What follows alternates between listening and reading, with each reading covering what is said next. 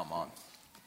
Well, let me invite you to take God's Word this morning. Turn to the New Testament, to Mark's Gospel, chapter number 4.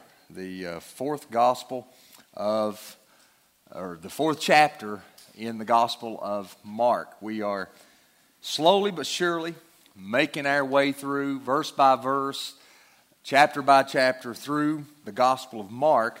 And last week, Jesus began teaching people in parables.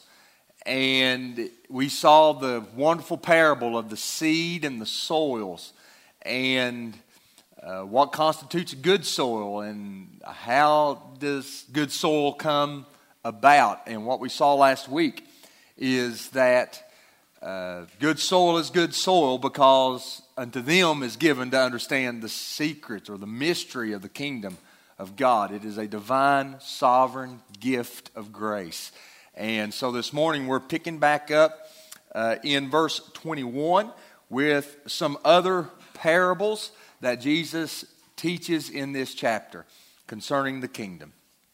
Verse 21 says, "And he said to them, Is a lamp brought in to be put under a basket or under a bed, and not on a stand? For nothing is hidden except to be made manifest, nor is anything secret except to come to light. If anyone has ears to hear, let him hear. And he said to them, Pay attention to what you hear. With the measure you use, it will be measured to you, and still more will be added to you. For to the one who has, more will be given. And from the one who has not, even what he has will be taken away. And he said, The kingdom of God is as if a man should scatter seed on the ground. He sleeps and rises night and day, and the seed sprouts and grows, he knows not how. The earth produces by itself, first the blade, then the ear, then the full grain in the ear. But when the grain is ripe, at once he puts in the sickle because the harvest has come.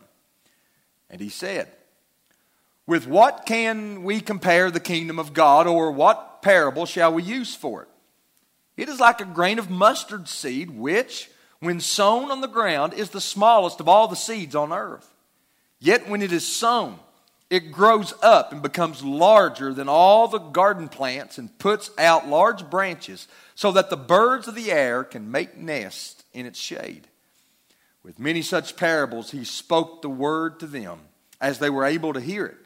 He did not speak to them without a parable, but privately to his own disciples he explained everything." This is the word of the Lord. My mama and papa had a apple tree, if that's what you want to call it, on their property.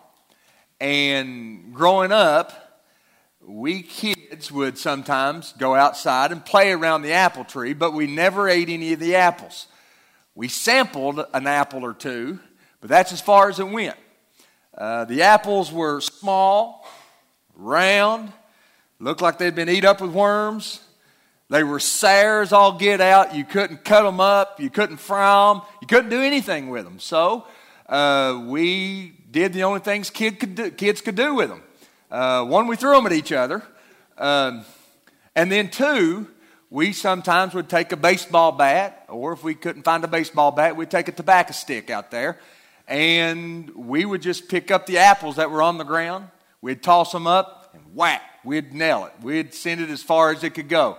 Now, if you had an aluminum bat and you caught one of those apples just right, that thing would just explode into a million pieces. Pieces of apple would fly all over the place. And we would stay out there and we would play with that until we got covered in apples, and then we realized that apples attract yellow jackets, and then we would leave and go somewhere else. Well, what we find in Mark 4 is that Jesus here does the same thing with the scribes and the Pharisees' expectations of the kingdom that my cousins and I did to those apples with aluminum bat.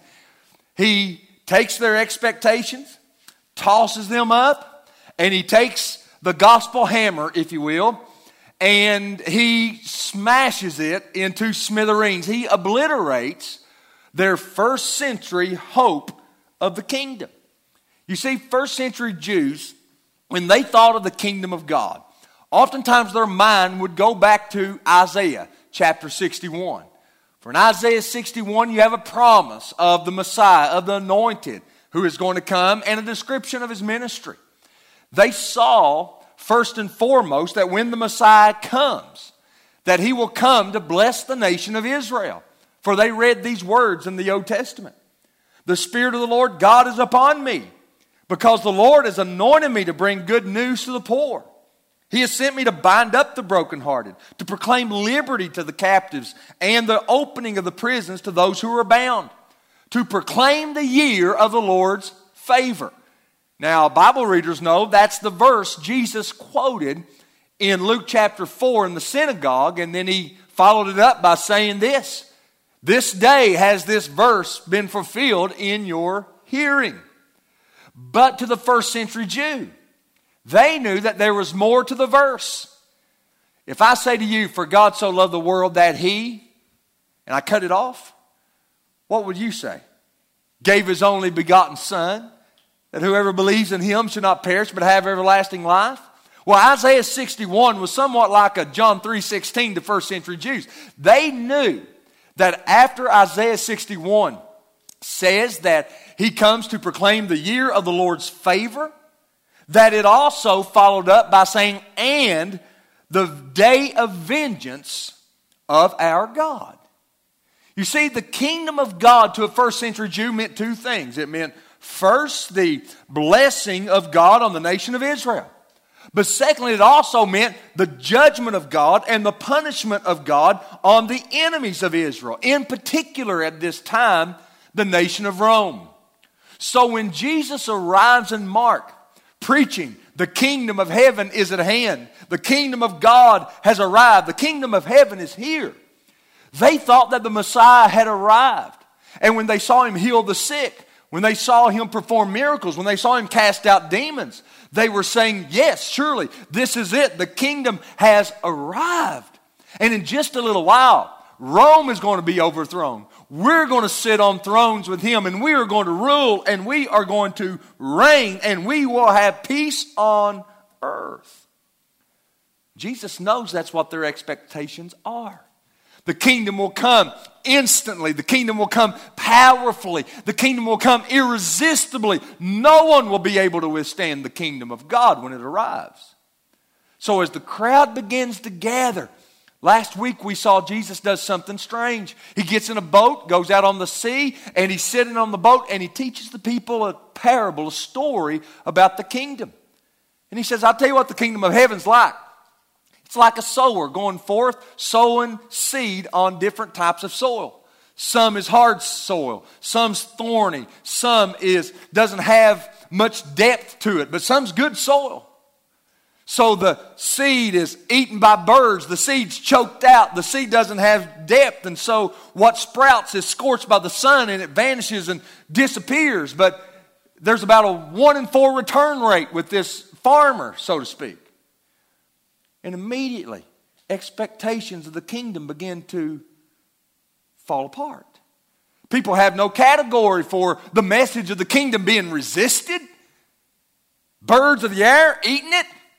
They have no idea what he's talking about because they have no category of the kingdom of God being resisted and rejected by a rebellious people. It's coming with military might. It's coming and it's unstoppable when it arrives. Yet Jesus is crystal clear in Mark chapter 4 verse 11 that what he is teaching them is the secret of the kingdom of God.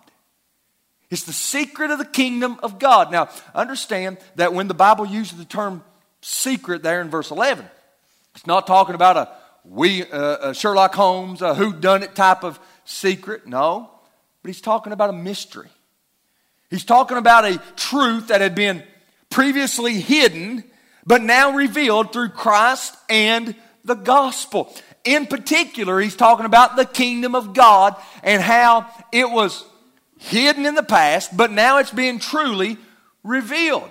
George Ladd says that the kingdom of God which one day shall fill the earth, it is here among men, but in a form that was never before expected.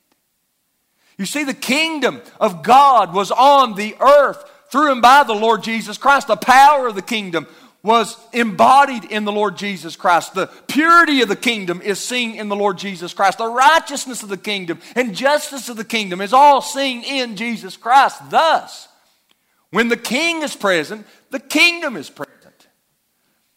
But because first century Jews were expecting something else, they missed it. They didn't see it.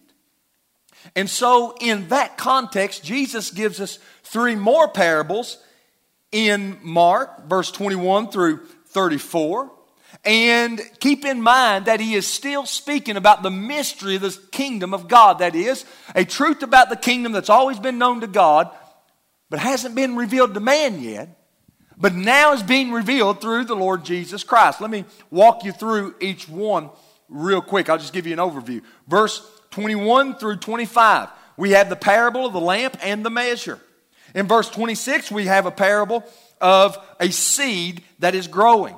And then in verse 30 through 32, we have a parable of the mustard seed. And then he sums it all up, Mark does, in verse 33 and 34, by giving us the pattern of Jesus' parables. That is, again, you find the division, insiders and outsiders. He spoke to outsiders and everyone in parables.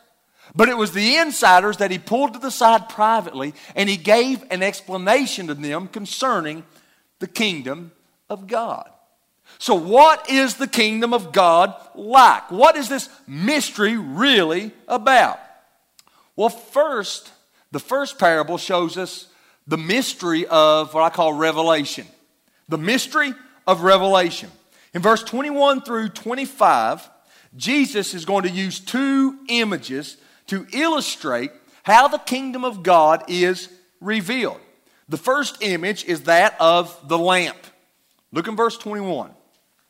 He says, "Is a lamp brought in to be put under a bushel or under a bed and not on a stand?" Now, let me tell you something about the translation here quickly. Whenever you look at verse 21, the idea is a lamp brought. The A is an indefinite article. However, in the Greek, there's a definite article there. It is not a lamp, it is the lamp. And the lamp is not brought because the Greek word is come. Not brought, but come. It literally says, does the lamp come in to be put on to be put under a basket, to be put under a bed, but not to be put on a stand? In other words, the lamp is not brought by someone, the lamp comes. That's significant because it is a picture of the kingdom of God being ushered in, of the kingdom of God coming, of the Lord Jesus Christ coming. And what have the scribes and the Pharisees and the Herodians been trying to do with Jesus up to this point? They've been trying to kill his influence. They've been trying to silence him. They've even gathered together to see how they might destroy him. So what's happening in their midst? In their midst, the kingdom of God has come. Yet, instead of putting it on a pedestal so that it lightens everything, men are trying to hide it.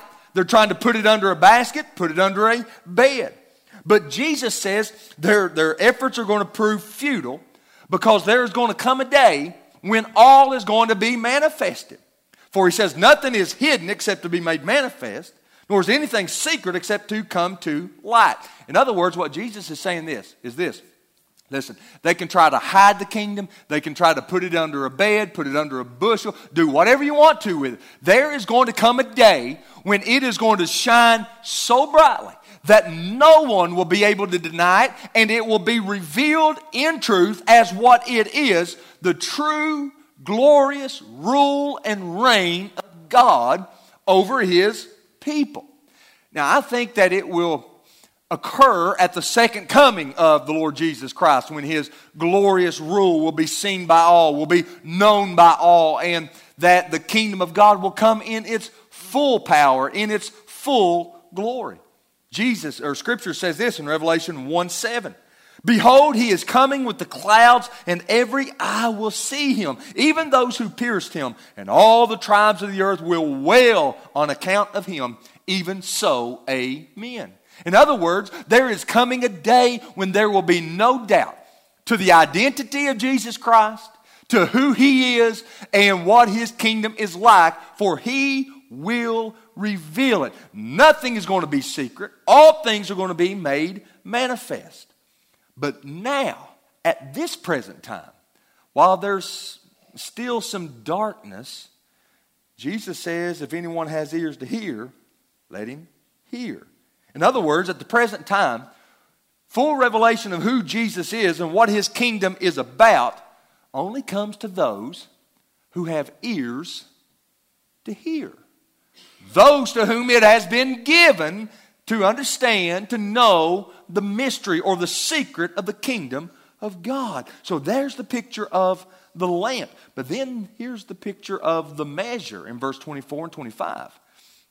Based on that, Jesus comes with a warning. Pay attention to what you hear. Now listen, do you know it is very possible for people to hear the teaching of Jesus and not pay attention to it? That's what he's saying. He's saying don't just hear, but hear. Listen to what's being said. Pay attention to the truths that you hear. And here's why it's so important that you listen correctly, that you listen intently, that you listen obediently. Because he says, with the measure you use, it will be measured to you. There's a boomerang effect to how you listen. If you listen well, if you listen the way God desires, if you listen to the truth of God's word and you pay attention to it, then he says, here's what will happen. Still more will be added to you. For the one who has, more will be given. So that means if God has revealed truth from his word and you listen intently and you listen well to it, you know what he'll do? He said he will reveal more to it. But there's a flip side to that. The flip side is this. If someone refuses to hear, if they reject the truth, they will not only not be given more truth, but the truth that they have been given will be taken away from them. Look what he says in verse 25. For the one who has, more will be given. And from the one who has not, even what he has will be taken away. Is that not exactly what happens with the scribes, with the Pharisees, with the Jews of the first century? They had been given revelation, the Old Testament. They had been given the truth about God and his approaching, his coming kingdom. And yet what happened? When the fulfillment of that kingdom arrived in the person and the power of the Lord Jesus Christ, they didn't listen. So what did God do? He did not give them more, and he took away that which they had. That's the warning Jesus gives here. That the kingdom of God is not going to come with a glorious, glowing, bright light, and everyone's going to see it immediately at the initiation of it, at the beginning of it. No, it's going to come and it's going to be progressively revealed. And it's going to be revealed as people hear it and they respond to that truth. And God gives more truth to them. So there's a mystery of revelation that they had no category for. And then secondly, there's the mystery of growth that they had no category for. Now look here in verse 26. And he said, the kingdom of God is as if a man should scatter seed on the ground. He sleeps and rises night and day, and the seed sprouts and grows. He knows not how. The earth produces by itself, first the blade, then the ear, then the full grain in the ear. But when the grain is ripe, at once he puts in the sickle because the harvest has come. Now, once again, Jesus here is using an imagery of planting, of sowing. And this particular parable tells us how seed grows, how it grows slowly over time, how it doesn't grow instantaneously, but how it requires patience. And again, first century Jews had absolutely no category for this. They believed the kingdom would just arrive. They believed that instantaneously the kingdom would take over this world. It would break into human history, destroy their enemies, set up a rule. Why would growth be necessary? Growth takes time. Growth requires patience. I mean, who in their right mind puts out their garden at 8 o'clock in the morning and goes out at 9 and expects to have a full garden? Nobody. Nobody. But that's the way they thought the kingdom was going to come. Thus, this parable tells us that the kingdom is going to grow slowly. And it takes us through the process. First, he tells us that the seed is planted. All right, the seed is planted. He says the kingdom of God is as if a man should scatter seed on the ground. It's a picture that's very familiar to the first parable Jesus shares, except the focus is different. All right, the focus of the first parable was on the soils. The focus of this parable is on the seed itself. So here's the man who sows seed. Second thing it shows us is that the seed grows over time. Look what he says. He sleeps and rises night and day, and the seed sprouts and grows, he knows not how. So the farmer plants the seed. He goes through days. He goes to bed at night. He sleeps. He gets up. Goes to bed at night. Sleeps. Gets up. And through the process of time, that which he has sown begins to slowly grow. First comes the blade, then the ear, then the full grain. That is exactly how the kingdom of God grows. Slowly, steadily, not instantaneously, not immediately. Think about it. The kingdom of God began with an initial seed, the Lord Jesus Christ. From one initial seed comes 12 apostles. A little later, 120 in an upper room. A little later, 5,000 people. But what do you see throughout the book of Acts? You see the kingdom of God moving forward. Not with military might. Not conquering nations and changing geographies. No. But you see the kingdom of God moving forward spiritually. And you see it moving forward one person at a time. One heart at a time. It's slow. It is gradual. It happens over centuries. And can I say this as a parenthetical point of application for a church? We must keep this in mind, that the kingdom of heaven grows slowly and patience is required. Sometimes it's hard. It can be discouraging to preach the gospel Sunday after Sunday after Sunday after Sunday and see little growth, see few conversions, and not see a multitude come in at once. That can be discouraging, and you can start feeling like a failure and wondering what should happen. Should I take some man-made fertilizer and pour it on this seed and try and spruce it up a little bit and trying to help it along a little bit to get some more conversions out of people, to get some more decisions out of people? There's a temptation in that. But the fact is, if we believe what Scripture says, if we believe this book is powerful enough to do what only it can do, then what we will do is we will preach it. We will teach it. We will read it. We will explain it. We will apply it. And we'll sleep night and day and trust God to do His work that only He can do with the Word of God. William Carey, the father of the modern day missions movement, foreign missions movement, spent 7 years in India before he saw one convert. 7 years. And yet, William Carey said this: the future is as bright as the promise of God. Adoniram Judson goes to Burma to take the gospel to Burma. He's there for 7 years as well before he has one conversion. But listen to his attitude. In spite of sorrow, loss, and pain, our course be onward still. We sow on Burma's barren plain, and we reap on Zion's hill.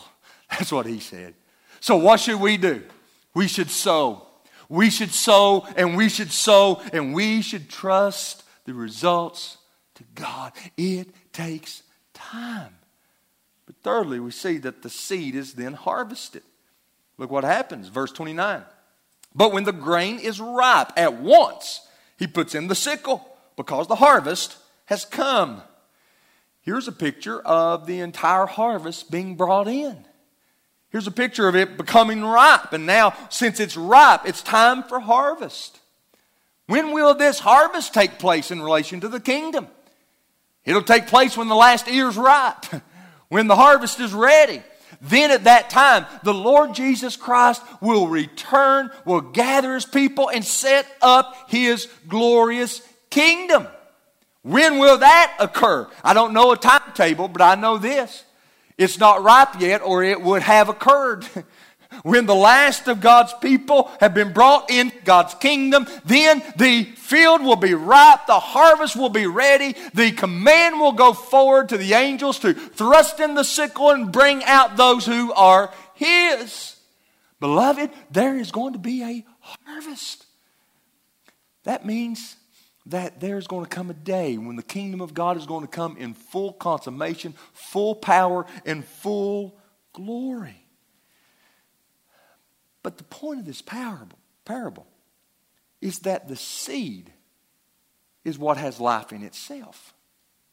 Look here what happens. Where does the power for life come from? Does it come from the sower? No. It comes from the seed. It comes from, it's a supernatural growth, if you will. Because Scripture says that the earth produces by itself. First the blade, and the ear, and the full grain in the ear. Growth is dependent upon the life that is contained in the seed. Do you remember when the fractious church at Corinth was fighting over who was baptized by whom?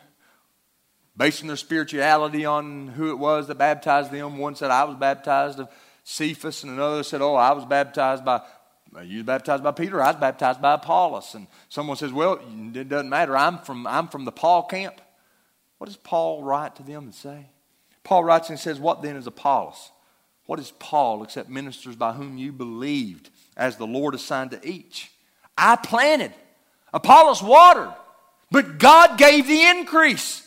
So neither he who plants is anything, or he who waters is anything, but only God who gives the increase.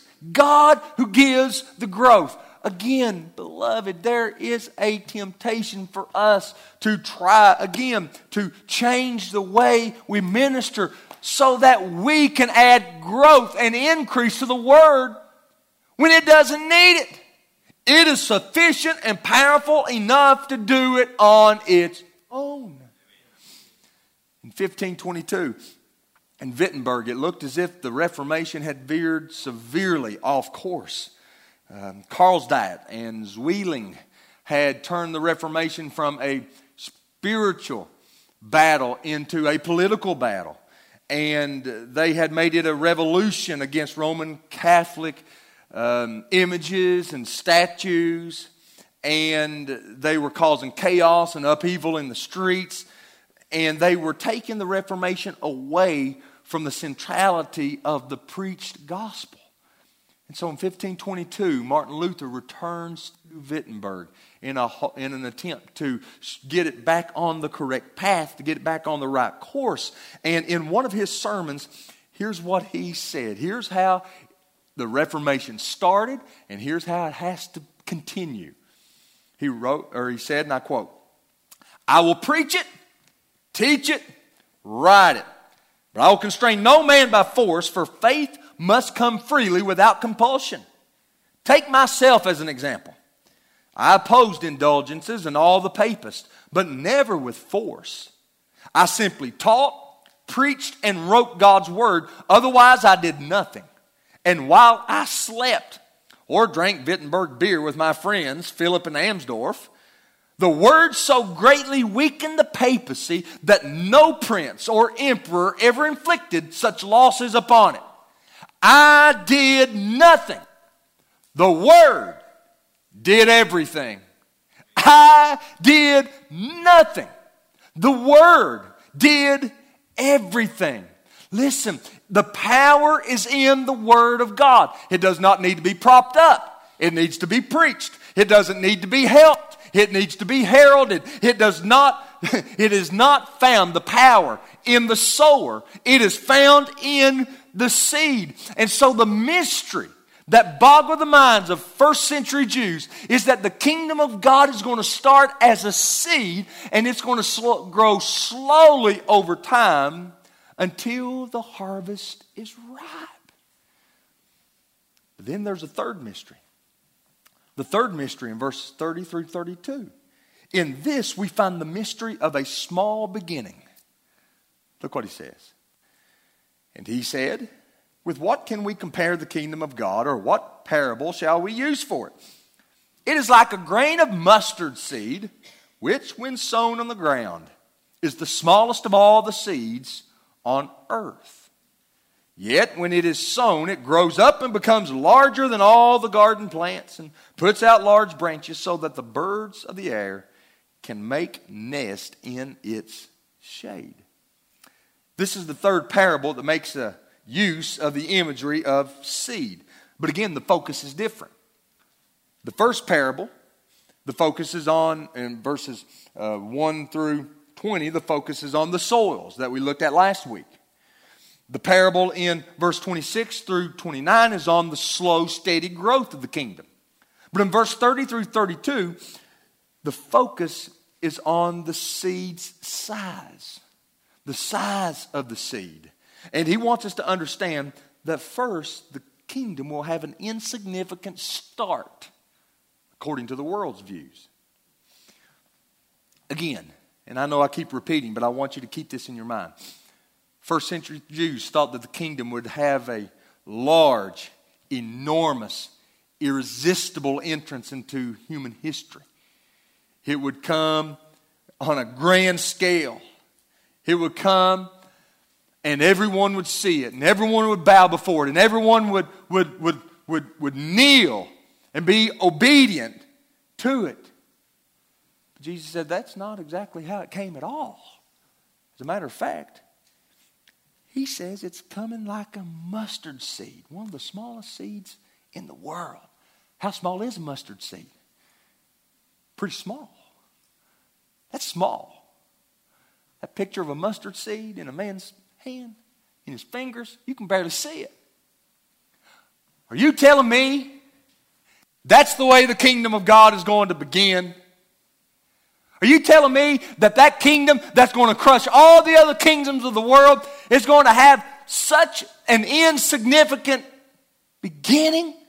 So small of a beginning, so unimpressive of a beginning? No way, they would have said. But Jesus said that's exactly how it begins. How does the kingdom of God begin in this world through the person of Jesus Christ? It begins with a peasant girl by the name of Mary. That's small. That's insignificant. It will be embodied. Enter this world through a manger in Bethlehem. He will not be born in a palace. He will not be born in a castle. No, he'll be born in a feeding trough of animals. And it goes on. Are you telling me that the kingdom of God is going to begin with a Jewish carpenter who's from the city of Nazareth? A little town where nothing good ever come out of Nazareth. Are you telling me that the Messiah, the Savior of the world, the King of all kings, the kingdom of God is going to begin there? Yes. He's going to take 12 ragtag men that society would look down upon and say, this is the foundation of the apostles and the prophets. Those guys, that's how the kingdom's going to get started off? Yes. So insignificant that no-name carpenter from Nazareth will get in trouble with the authorities and be crucified on a Roman cross. How insignificant, how inglorious is that? Kings don't get crucified on crosses. Messiahs don't get crucified on crosses. They win. They save. They deliver. This common criminal He's the one who begins the kingdom of God. That's exactly what Jesus is saying. And guess what happens? When that seed is planted, when that seed is put in the ground, then comes forth not just a small seed, then comes forth a mighty tree from which all the birds of the air can find their lodging place under it. Thank God for that small, insignificant seed that was placed in the ground, and 3 days later he was brought forth, and from that the kingdom of God has been expanding and moving forward, and all who put their trust and their faith in him find rest, find peace under his limbs, so to speak. It's an insignificant beginning, not a glorious one, but make no mistake, this kingdom will have a glorious conclusion. And what is that? Yet when it is sown, it grows up, becomes larger than all the garden plants, and puts out large branches so that the birds of the air can make their nest in its shade. From a small, insignificant, unimpressive beginning, the kingdom will grow into a massive tree where birds will find their rest, find their shade, find their protection. You see, this truth was in the Old Testament as well. The Jews just missed it. They missed it. It was in our scripture reading this morning from Ezekiel. Listen again to those words from Ezekiel. Ezekiel chapter 17, verse 22 through 24. Thus says the Lord God, I myself will take a sprig from the lofty top of the cedar and will set it out. I will break off the topmost of its young twigs, a tender one. And I myself will plant it on a high and lofty mountain. On the mountain height of Israel will I plant it, that it may bear branches and produce fruit and become a noble cedar. And under it will dwell every kind of bird. In the shade of its branches, birds of every sort will nest. And all the trees of the field shall know that I am the Lord. I will bring low the high tree and make the high tree low. Dry up the green tree and make the dry tree flourish. I am the Lord. I have spoken it. I will do it. Do you see the parallels with what Jesus says here in this parable? A small seed. Ezekiel said it's going to be a tiny twig. And from a tiny twig is going to come a large cedar, and all the birds of the air, all sorts of birds, will find their lodging there. A picture of the glorious nations that will come to find their rest in the kingdom of God. I am thankful that the Lord Jesus Christ, what started with a small seed, has now grown, and there is a promise of a people from every kindred, every tribe, every people, every nation who will end up a part of the kingdom of God.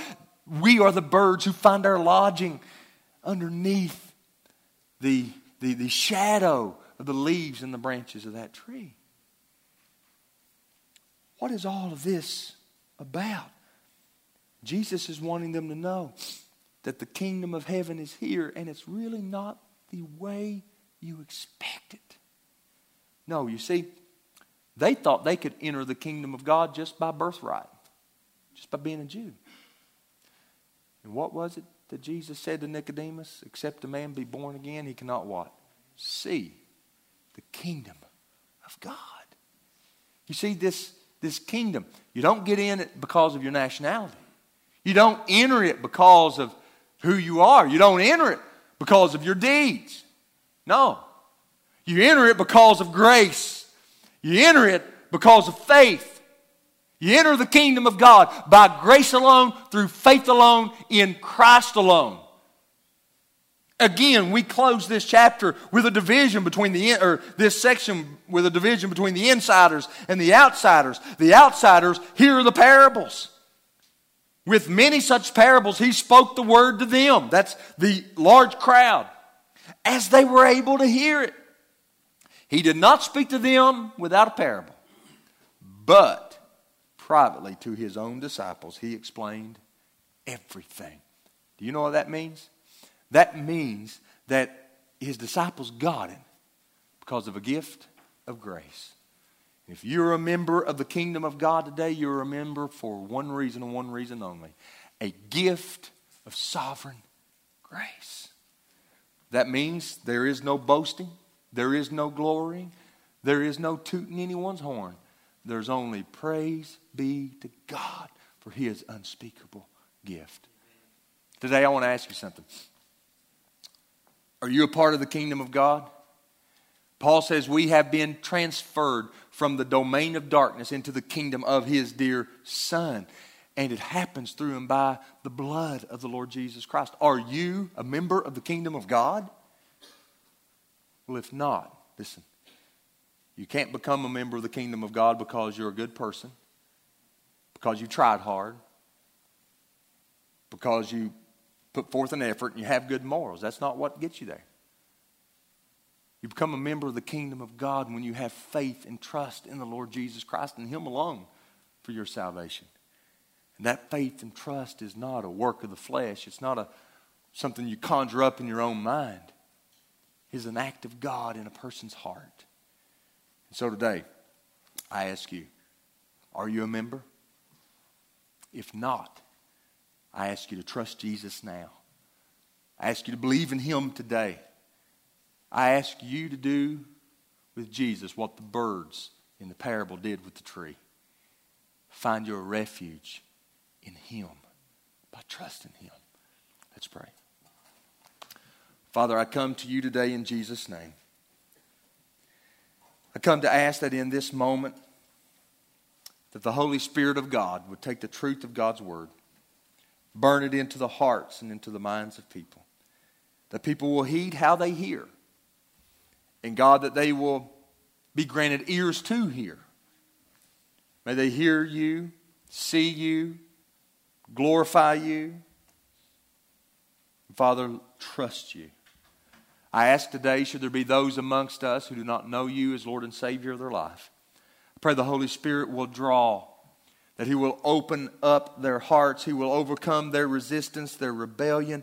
And Father, I pray and ask that you will draw them to repentance and grant the gift of repentance this morning. Save people today, I pray. Lord, we will praise you for who you are and what you do. We love you and we thank you. In Jesus' name I pray. Amen.